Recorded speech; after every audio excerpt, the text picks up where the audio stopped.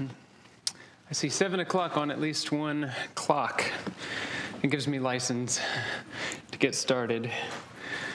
Hope all of you all have had a very profitable reading of Jeremiah so far, as I have. We're in Jeremiah chapter 4 this evening. Be there in your Bibles. In visiting chapters 1 through 3, there were a number of things we tried to emphasize, so let's quickly recap.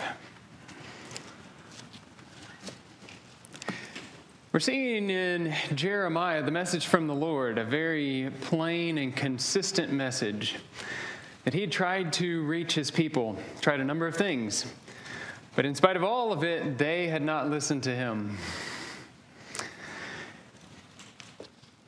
And this led to a situation where they didn't even know their own husband, their own Lord, their own father. Very desperate situation. One of the promises of the book of Jeremiah is that they would know him. They would know who God really is. Who is God? He's the God of mercy, who is slow to anger, and who's stands ready to forgive. But will the people return to him and seek the forgiveness? Well, that's what we visited in chapter 3 this past week. And a two-part answer to that, most of which was, doesn't look like much hope, but maybe just a glimmer there at the end. But though he's the God of mercy, and he's wanting to extend forgiveness, he's also the God who is just and who always does what's right. And this means punishment for anybody who's not going to yield to his will. And then as a third thing, he's the God who keeps covenants, especially we see this in terms of messianic prophecies, always sneaking those in and pointing ahead to those things. So I think you'll find these in our reading tonight as well as we have in our past couple weeks together. God appointed Jeremiah to go, to speak, and to do so without fear, even though he would experience conflict and certainly resistance from the people. His message, in a nutshell, was that God had appointed him over the nations to bring about some changes, to uproot what needed to be pulled up because it was a dead plant, a worthless plant or a worthless vine, to tear down because there were a great many things that were erected to the harm of the people. But then that God's purpose would then be to build up what needed to be built again and to plant.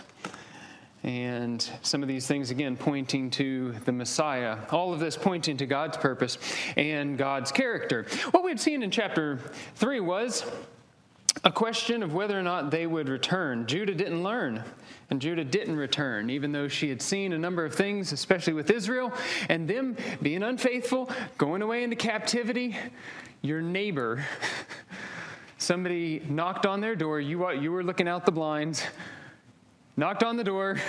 You said, I wonder what that's about, because they looked very official, and then they disappear and are never heard from again. Does that make an impression on you? Well, it didn't make an impression on Judah when something like this happened to them, or to their sister Israel. But what we began to see in chapter 3 was there's mercy with the God of mercy. Somebody put it to me this way last week, and it was one of those moments. I wish I had said that. I said, there's a way back. And that really sums it up. I think I used a bunch of words to try to say those 4 words. There's a way back with God. Up until a point, maybe that needs to be pointed out as well. As we got to the end of chapter 3, what was revealed was a hopeful, kind of an optimistic outlook, because there's a talk of return. And this talk of turning introduces our text in chapter 4. So let's see, chapter 4. Verses 1 and 2 describe a true turning. Because there was a turning in chapter 3 that was not with the whole heart, verse 10, but a sort of a deceptive turning, a sort of, I need something, and so I'm turning back to you because it's very convenient for me, or I need something. Jeremiah 4, verses 1 and 2. If you will return, O Israel, if that's what you have in mind, declares the Lord, then you should return to me. And what will he require in this returning? What does the Lord require? He requires repentance. He requires a new heart, a change and a turning. Yeah, circumcision of the heart. His covenant people who had this covenant of with a very specific symbol were just as bad as the nations, because the nations were uncircumcised, but they're uncircumcised of heart. And there was some religious practice that seemed to be serving the Lord, but as Micah would point out in his time as well, this is not what the Lord really wanted if there was no true turn from the heart. What does the Lord require? If you will put away your detested things from my presence and will not waver, you have to be really fully committed to this, he says. And if you will swear as the Lord lives, you can't be using the name of Baal to be saying things. In truth, in justice, and in righteousness. 3 very important concepts that we see throughout the prophets especially, but in all of God's revelation to men, these are the things he truly desires, a truth, justice, and righteousness. If they will do that, blessings. Blessings for them and blessings for the nations, and this, of course, touches on messianic things as well. Yes, he requires that the people turn to him, circumcise their hearts, and wash their hearts from evil, which is what we'll see in verse 14. Wash your heart from evil, O Jerusalem, that you may be saved. How long will your wicked thoughts lodge within you? They're deeply rooted. How long are you willing to continue in that state? It's the same as the message that he had given that Isaiah had given for the Lord. Like, wash yourselves, make yourselves clean, seek to do evil, or cease to do evil. Let's try that again. Learn to do good. Reprove, rebuke, exhort, all of these things. But that's all the talk of turning that we see. And the conversation then turns to a destruction. And so there's certainly a glimmer of hope, and some would turn. But by and large, the Lord knows that it's destruction for them. And what we find in Jeremiah 4 are pictures of destruction. He gives it as wildfire in verse 4. He says, my wrath is going to go forth like fire. And a wildfire is something you can't quench, ask the people in Canada, and you can't outrun. You can be thousands of miles away and you'll still feel its effects. So wildfire, that's one of the pictures of destruction. When you look in verse 7, it's a lion, and we'll see that again in chapter 5. There's a sword in verse 10. There's a scorching wind or a whirlwind in verses 11, verse 13. Or storm clouds, if you want to think of it in that way, as verse 13 will say. And these are very destructive storms. There will be horses in verse 13, so military might, but these horses are swifter than eagles. Not something I care to face. And then in verse 16, there are besiegers. This is no mere army, okay? These are no mere opportunistic soldiers that'll go ransack helpless places. A besieger goes up against your most fortified city, and he doesn't leave until you're overthrown. And that's the picture of destruction that God is trying to do. They're merciless, they're determined, they're tireless, and this is all pointing to a miserable death, and that's all they can expect. So the pictures of destruction are pretty comprehensive in chapter 4. In verse 5, the Lord is going to attempt to sound an alarm. Declare in Judah and proclaim in Jerusalem and say, blow the trumpet in the land, cry aloud and say, it's time to seek refuge. And so you think, maybe this alarm will save us, but it won't. Not against besiegers, not against people who are going to overthrow your greatest cities. But what else can you do? Well, it's time to quit standing still and do something. Verse 6 will say it's time to seek refuge. For behold, I am bringing evil from the north, a great destruction. So it's time for God to pour out, like he said in chapter 1. This is the boiling pot that's tipped over and at a rolling boil, and it's just going to overwhelm them like a flood. He's bringing evil from the north. Jeremiah thinks he's getting mixed messages because in verse 10 he says, Lord God, well, surely you've utterly deceived the people in Jerusalem, saying you will have peace, whereas a sword touches the throat. See, I thought I'd been hearing a message of peace. That's what all the other prophets are saying in chapter 6. What are they saying? What do they say about peace? You've read ahead. Peace is coming to you. Jeremiah, through the Lord, there is no peace. He's learning that, but he's hearing this conflicting message, and he says, the sword is touching the throat. We're already pinned down. What's the true message here? Is there peace? No, there's no peace. But more on that in chapter 6.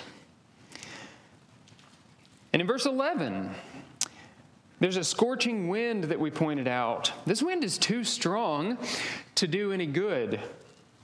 A scorching wind from the bare heights in the wilderness, in the direction of the daughter of my people, not to winnow, not to cleanse, a wind too strong for this, much too strong, and it will come at my command. And this is part of his pronouncing his judgments against them. Don't think it's time to thresh your grain when a wind would be helpful. You throw it up in the air and the chaff gets blown away, and that's a helpful wind. It's too strong for that. It's not nothing beneficial at all. Don't hang your clothes out to dry. Too strong. How strong? In verse 13, strong enough to bring ruin. Woe to us, for we are ruined. In verse 27, it's enough to cause desolation. For thus says the Lord, the whole land shall be a desolation.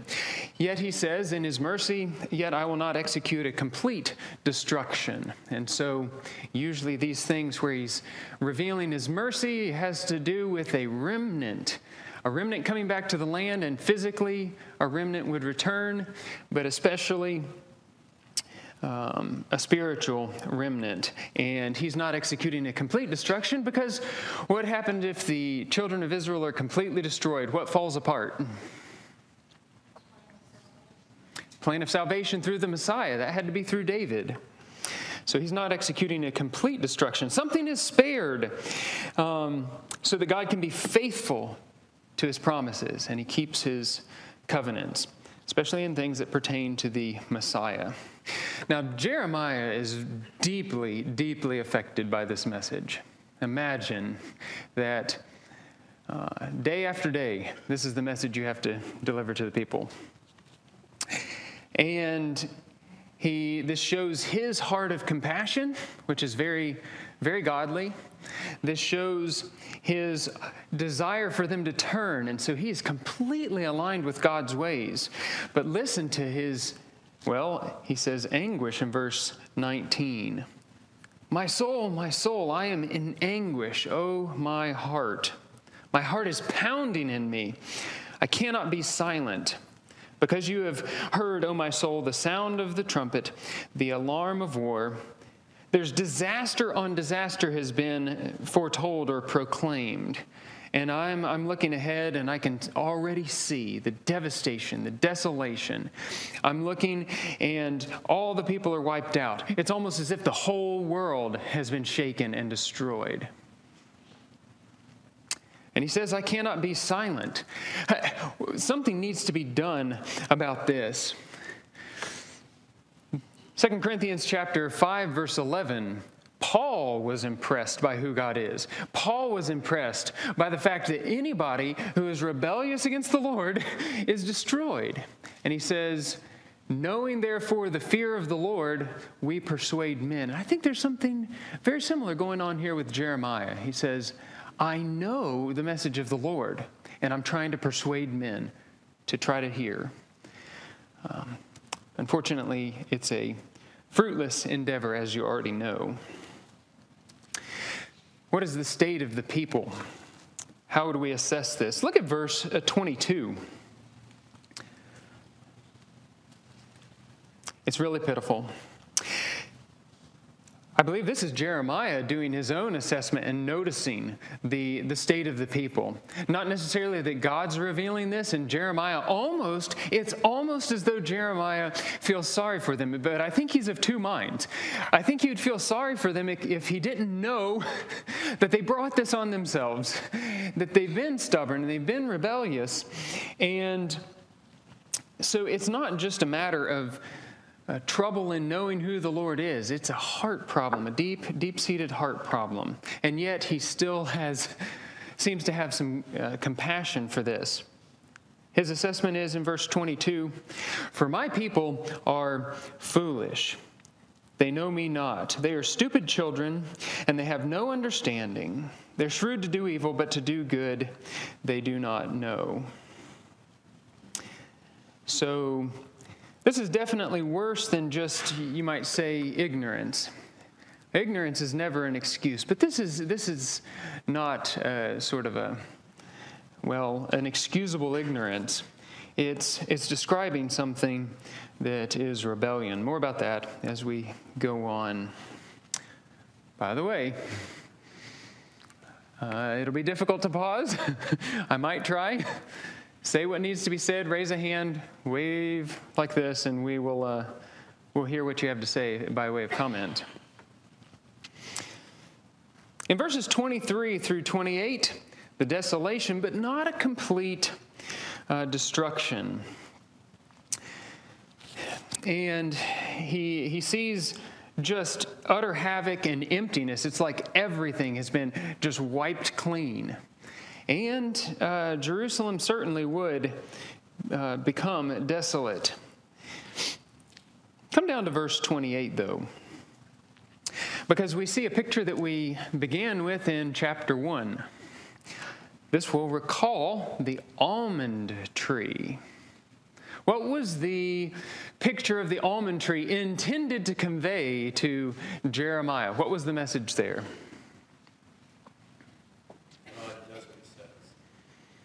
God always does what he says. He is sending his word by Jeremiah, and then he watches over his word to perform it. See if you find that here in verse 28. For this the earth shall mourn, the heavens above be dark. This is a lot like the language of Isaiah. The lights are going out, the stars, the moon, the sun, it's darkness, it's a day of destruction. And why are these things coming about? Middle of verse 28. Because I have spoken, I have purposed, and I will not change my mind, nor will I turn from it. And so, I see that he has spoken, and that is absolutely firm. He has purposed, and so he absolutely intends to do it. And it's unchanging. Is there any chance that he's going to turn back from what he's going to do? Interesting conversation there, because chapter 17 will say, up to a point, a nation against which I have spoken to bring about disaster, if they turn to me, it's built into my words that I'm willing to relent. But then, he says, there's also the case that if I speak about a nation, that I want to build them up and to plant the message of Jeremiah, which is absolutely what he intended to do. But then they don't, fall in line with his ways. He says he will think better of the good with which I plan to bless it. And so, yes, there's a way in which his will is unchanging, because the wicked will be punished. But there is a sense in which he is willing to relent, because he is the God of mercy. So it's built into his character, it's built into his word, and that's what's being revealed here. Spoken, purposed, unchanging, and I will not turn from it. So he is unyielding in what he intends to do. Well, make some comments there about chapter 4 if you want to, before we go on to chapter 5. Yeah, very good.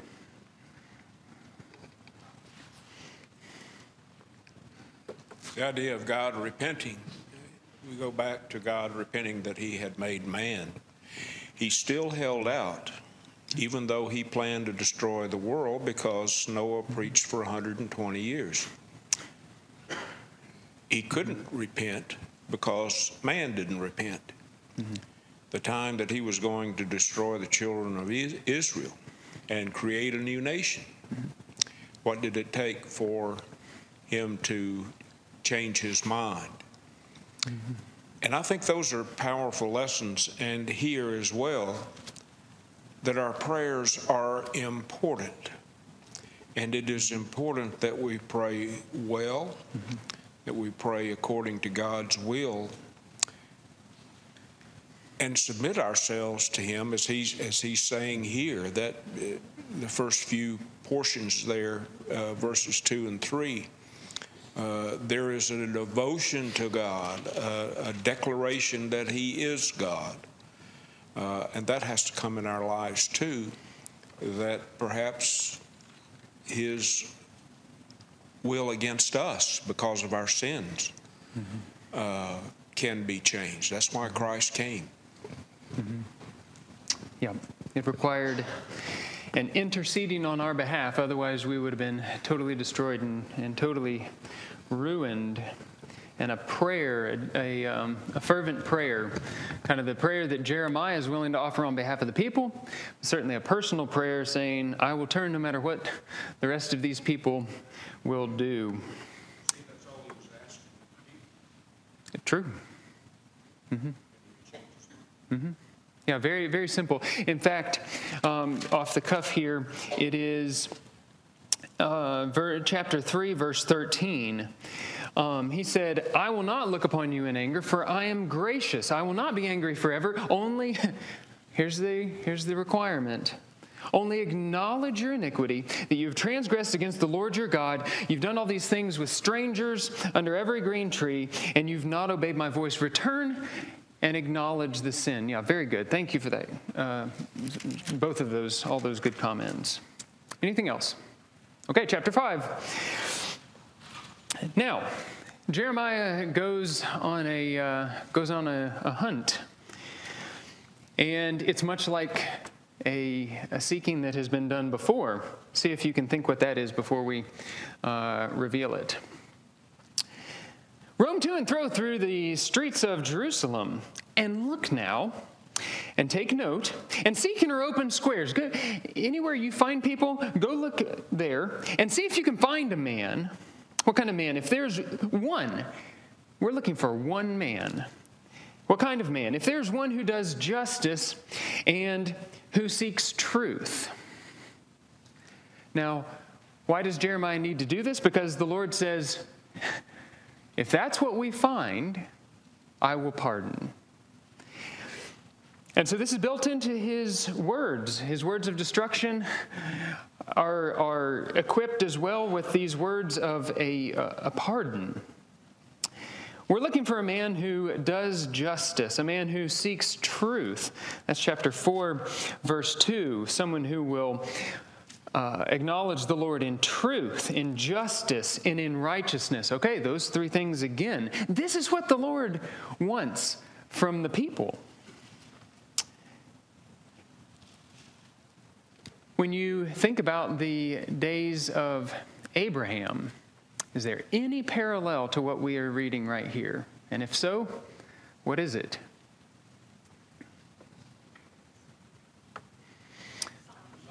The days of Sodom and Gomorrah.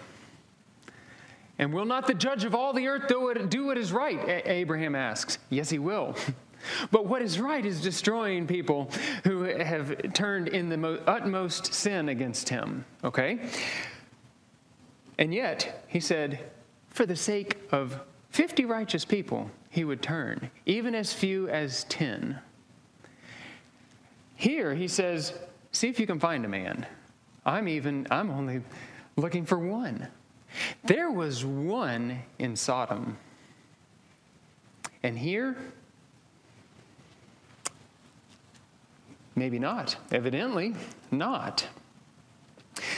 By the way, we'll get a foretaste of what we're going to see later on. In chapter 23, verse 14, it's going to cement this, a correlation or a comparison with Sodom, because he's going to say, the Lord is going to say about his own people, all of them have become to me like Sodom and her inhabitants like Gomorrah. What does that tell you? If God looks at them and says, this is as bad as or worse than Sodom and Gomorrah, what does it say? Not a rhetorical question.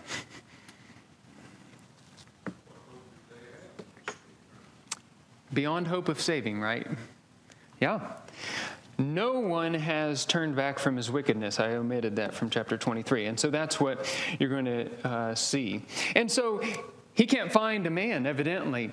By the way, also in chapter 15. See, we can spend all our time here because we're already seeding everything we need to say later, and we'll just have to revisit it. But chapter 15, verse 1, God will go on to say that they're basically beyond reach, and that even if Moses or Samuel had been among their midst, he's not willing to hear them favorably, relent. So yes, what was said before, they're basically beyond saving. This is basically the final warning, last warning. Are you going to, well, he can't find this one. Verse 2, and although they say, as the Lord lives, surely they swear falsely. What does God really want? Truth, justice, righteousness. So in verse 3, O Lord, do not thine eyes look for truth? But this was not found. He tried to correct them, tried to bring them around, but this was unsuccessful. Well, he looks for a man. Maybe he's just looking in the wrong places. He's gone out in the open squares, all the common people. And this is, I know this is a bit of a figure that I don't know that he was doing this literally, but he had already gotten a sense of the shape of the hearts of the people. He's like, yeah, you're right, God. I know about them, but maybe he's just looking in the wrong place. So in verses 4 and 5, Jeremiah's reasoning or just hopeful, wishful thinking, maybe it's just that I looked in the wrong circles. Then I said, surely they are only the poor are the foolish ones. They don't know the way of the Lord or the ordinance of God. Surely if I go to the respectable or religious or the rich, okay, what would he find among them? That they will be the ones among whom I can find somebody who does truth and who does seeks truth and who does justice and who is righteous.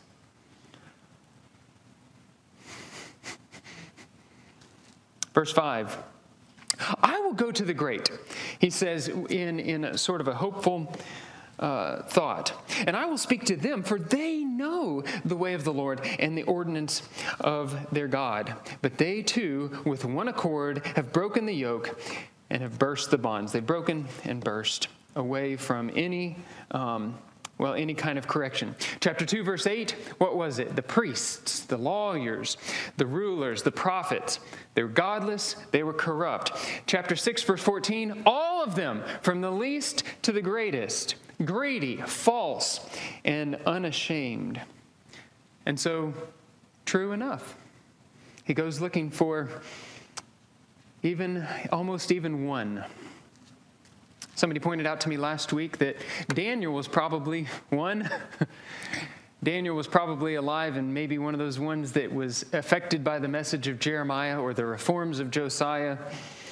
Maybe that. The question in verse 5 is, when you see people like this, God is going to ask, shall I not avenge myself and punish people like this? They refuse correction. They're trying to throw off my bonds and my yokes and anything that has to do with my ways. Well, we're getting ahead of ourselves. That's verse 9. Let's do a couple more things before that. He asks in verse 7, should I pardon you? Well, it's pretty plain that they're not seeking it and they won't receive it. In verse 8, it gets another one of these pictures that will stick with us a little bit throughout the following chapters. He describes them as Peter would describe God's people. They can be like pigs, like dogs. It's not a pretty picture, and neither is it here when he describes them as horses. He says well-fed horses that have had way too much. They'd been blessed richly by God, but they had just turned to this self-indulgent lifestyle. Well-fed, lusty horses. Each one neighing after his neighbor's wife. So not content, they had their own field. They're running away from that, and they're after their neighbor's wife. It's going to be chapter 5 and 6. He'll say, oh yeah, well, the fields that they didn't appreciate and that they had fed well from, but they left, he says, I'm giving their fields to others. I'm giving their fields to new owners and their wives to others. And so this will be one of the many times where we see the something punishment, something crime. You know the phrase. In verse 6, there are predators after the prey. Think about these. So he says, a lion of the forest will slay them. A wolf of the deserts shall destroy them. A leopard is watching their cities. Everyone who goes out will be torn in pieces, and it's because of their transgressions. So let's see if we can do this. If a lion is a symbol of, I can tell you, or maybe you can tell me. Say it out loud. What is a lion maybe a symbol of? He's an apex predator. Power, strength, right? Yeah. So if that's the case, then what would the wolf be?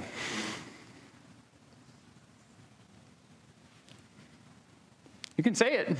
No wrong answers here. Second-class predator. He's certainly going to clean up what's left. Maybe clean up what's left over. What did you say? Oh, deceptive. So good hunters, they hunt in packs, and they're good at what they do. Think about their appetite. You're going to satisfy a wolf? Think about their pursuit. Are you going to outrun one? They can run 40 miles an hour all day long. Okay, and then what about this, we're touching on the leopard there. What does a leopard have in its favor? Strength, speed, both of those, surely. Oh, stalking. So certainly going to find you, outrun you, stalk you down, or find you. And so they're not going to escape. That's plain. And in verse 17, so let's jump ahead to there for just a moment. 4 times it says, you're going to be devoured. And so we're playing off of this picture. They will devour your harvest and your food. They will devour your sons and your daughters. They will devour your flocks and your herds. They will devour your vines and your fig trees. They will demolish with the sword your fortified cities in which you trust. Come back to verse 9. Well-fed, lusty horses, absolutely headstrong people. Shall I not punish these people, declares the Lord. And on a nation such as this shall I not avenge myself? God says, call a jury. What should God do with these people? Even you could judge. You be the judge. Based on what you know about these people so far and what you know about me, God, what should I be doing in this case is what he's asking. He asked this twice in chapter 5, here in verse 9 and then again in verse 29. What should he do? God is just, so he must punish and avenge, he says. And God is no respecter of persons. That's the other thing this teaches us. He says, a nation such as this. Have there ever been nations such as this before that God judged? Oh, yeah.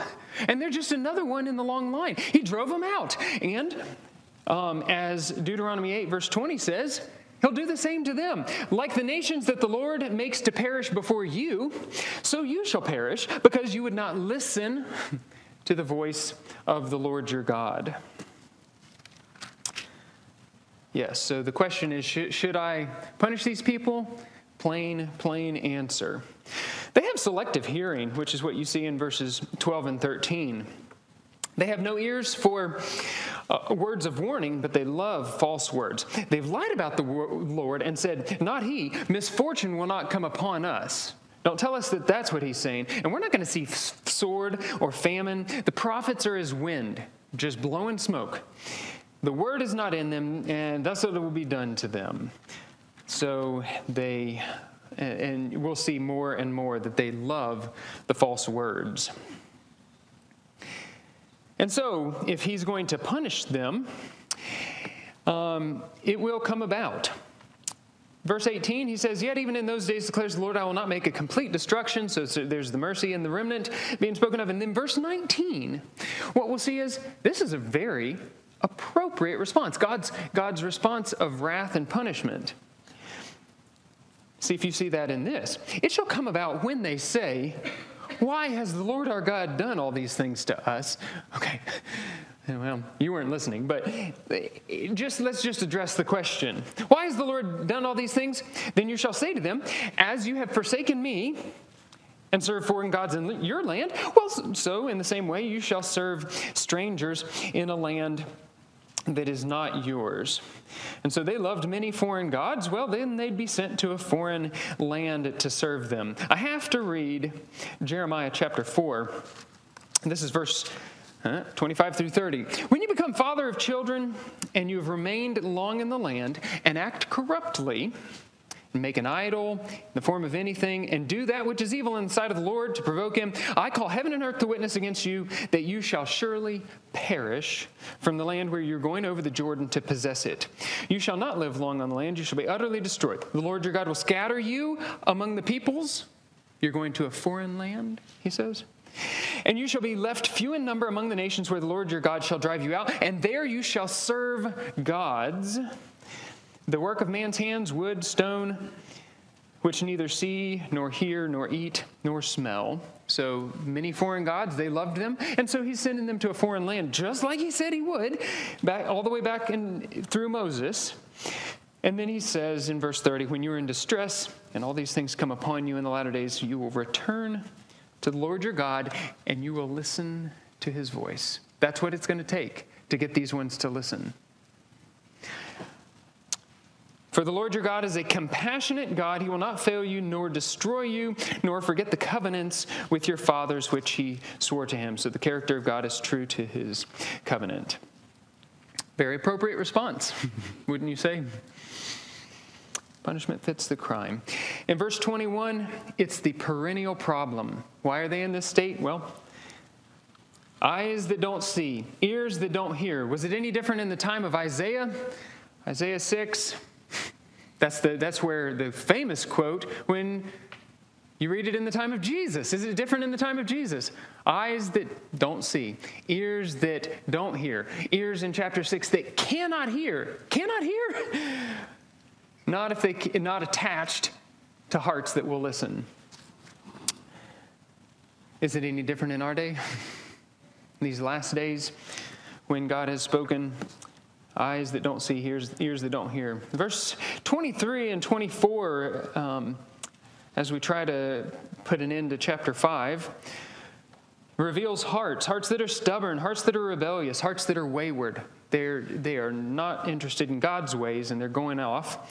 And hearts that are fearless. They should have feared and had a healthy fear of the Lord. And so in verse 29, verse 28, see, I should have said this when we talked about the horses. Here it is in verse 28. They're fat, they're sleek, and they excel in deeds of wickedness. Shall I not? He asks the second time. And so we'll wrap up chapter 5 by asking this. How did they get in this position? And we've answered this definitely to a certain extent. Maybe it's certainly due to their lack of love for God. They were a bride that had forgotten her husband. There was a lack of leadership. In chapter 2, verse 8, all of the ones who should have known the Lord. Chapter 3, verse 1, chapter 3, the ones who should have known the Lord did not, and didn't the priests that should have preserved knowledge and instructed the people. There was a lack of listening. I don't think we need to address that any more than we have, but I'm reading because I can't help it. Isaiah chapter 30, verse 9. For this is a rebellious people, false sons who refuse to listen to the instruction of the Lord, who say to the seers. Now we're getting ahead of ourselves. We have to read how they got into this position in chapter 5. Verse 30, an appalling and horrible thing has happened in the land. The prophets prophesy falsely. The priests rule on their own authority, and my people love it so. But what will you do at the end of it? They have a love of pleasant words. They don't want to hear the words of warning. They want to hear, as in Isaiah chapter 30, verse 10, really the message that they prescribe. You are the ones who say to the seers, don't see visions, and to the prophets, you must not prophesy to us what is right. Speak to us pleasant words, prophesy illusions. Tell us there will be peace. That's chapter 6. Tell us God's favor won't leave the temple and the people who live around the temple. That's chapter 7. Tell us anything but truth. Well, when you get to that position, well, you see how they've gotten to this place.